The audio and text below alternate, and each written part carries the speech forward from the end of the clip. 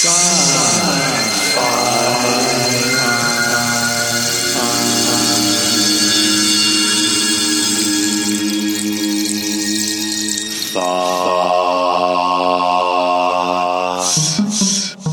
innovation never ends with Bob Brown.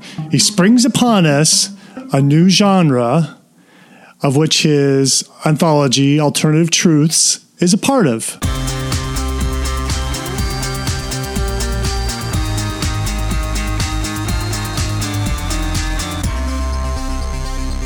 So one of the things that I'm interested in is trying to categorize things. So what would you categorize this, this science fiction subgenre? Do you have a feeling for what that would be?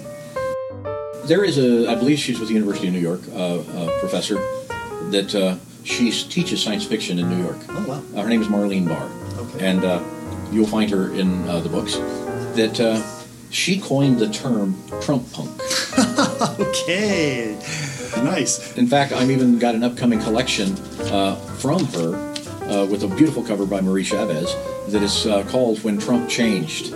And when she says when Trump changed, she has a picture of Trump in a diaper. Okay. It is far more overtly political from a intelligent, motivated, thoughtful woman who has written some beautifully bizarre work poking fun at Trump. So you could say that there are elements of Trump punk in here, but I would go back to the broader.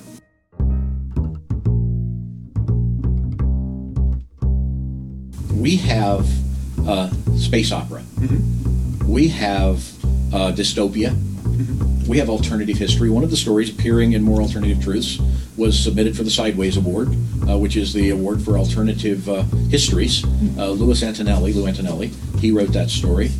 We have, I know that a number of nominations for Louise Marley, and I know that a number of nominations for Louise Marley, who wrote Relics, a Fable, which is a story of a woman living in the shadow of a wall that nobody knows why the wall is there. They just know that their mission is to keep building the wall. And she wrote that story, and it is just one that will, the power of it. And then Karen Anderson, her story, Patty 209, is somewhat dystopian, but it took on the healthcare. That said, as we're moving forward into a society where, as you see, many companies will put the logo out that says, people are our most valuable resource. They're not kidding. Unfortunately, usually it's not their employees. It's the people out there that they can make a profit off of. How can I get that little extra skin off of the cat, so to speak? How can I get that little extra pound of flesh? They took that on. And so there's a certain economic element in it that says, when left to its own devices, where would our economy go relative to the viewing of human beings as consumers? That has been a long in dystopian science fiction. You don't have to go back any further. I mean, you might ask yourself the question, was 1984 a science fiction novel? Was Animal Farm a science fiction novel? It's more complicated, yeah, right.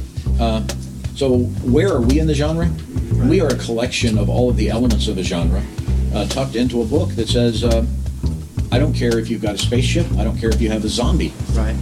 We have horror writers writing what would be considered horror for this. We have the pure political science fiction. We have political thrillers. It all fits because our concept came, as you see, our title is Alternative Truths. We owe a debt of gratitude to Kellyanne Conway when she pointed out that Sean Spicer was using alternative facts.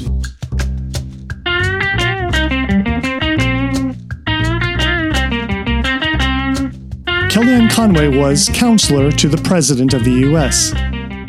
Kellyanne Conway coined this term while she was defending White House Press Secretary Sean Spicer's false claims about attendance numbers of Donald Trump's inauguration. When pressed during the interview with Chuck Todd to explain why Spicer would utter a provable falsehood, Conway stated that Spicer was giving alternative facts. Todd said, "Look, alternative facts are not facts, they're falsehoods." Conway's use of the phrase was extensively mocked and frequently associated with the word Orwellian. Now, this had a good effect for the science fiction market. Within 4 days of the interview, sales of the book, 1984, had increased by 9,000%. Well, hey, Kellyanne, you really know how to sell some books, so good work, at least on that matter.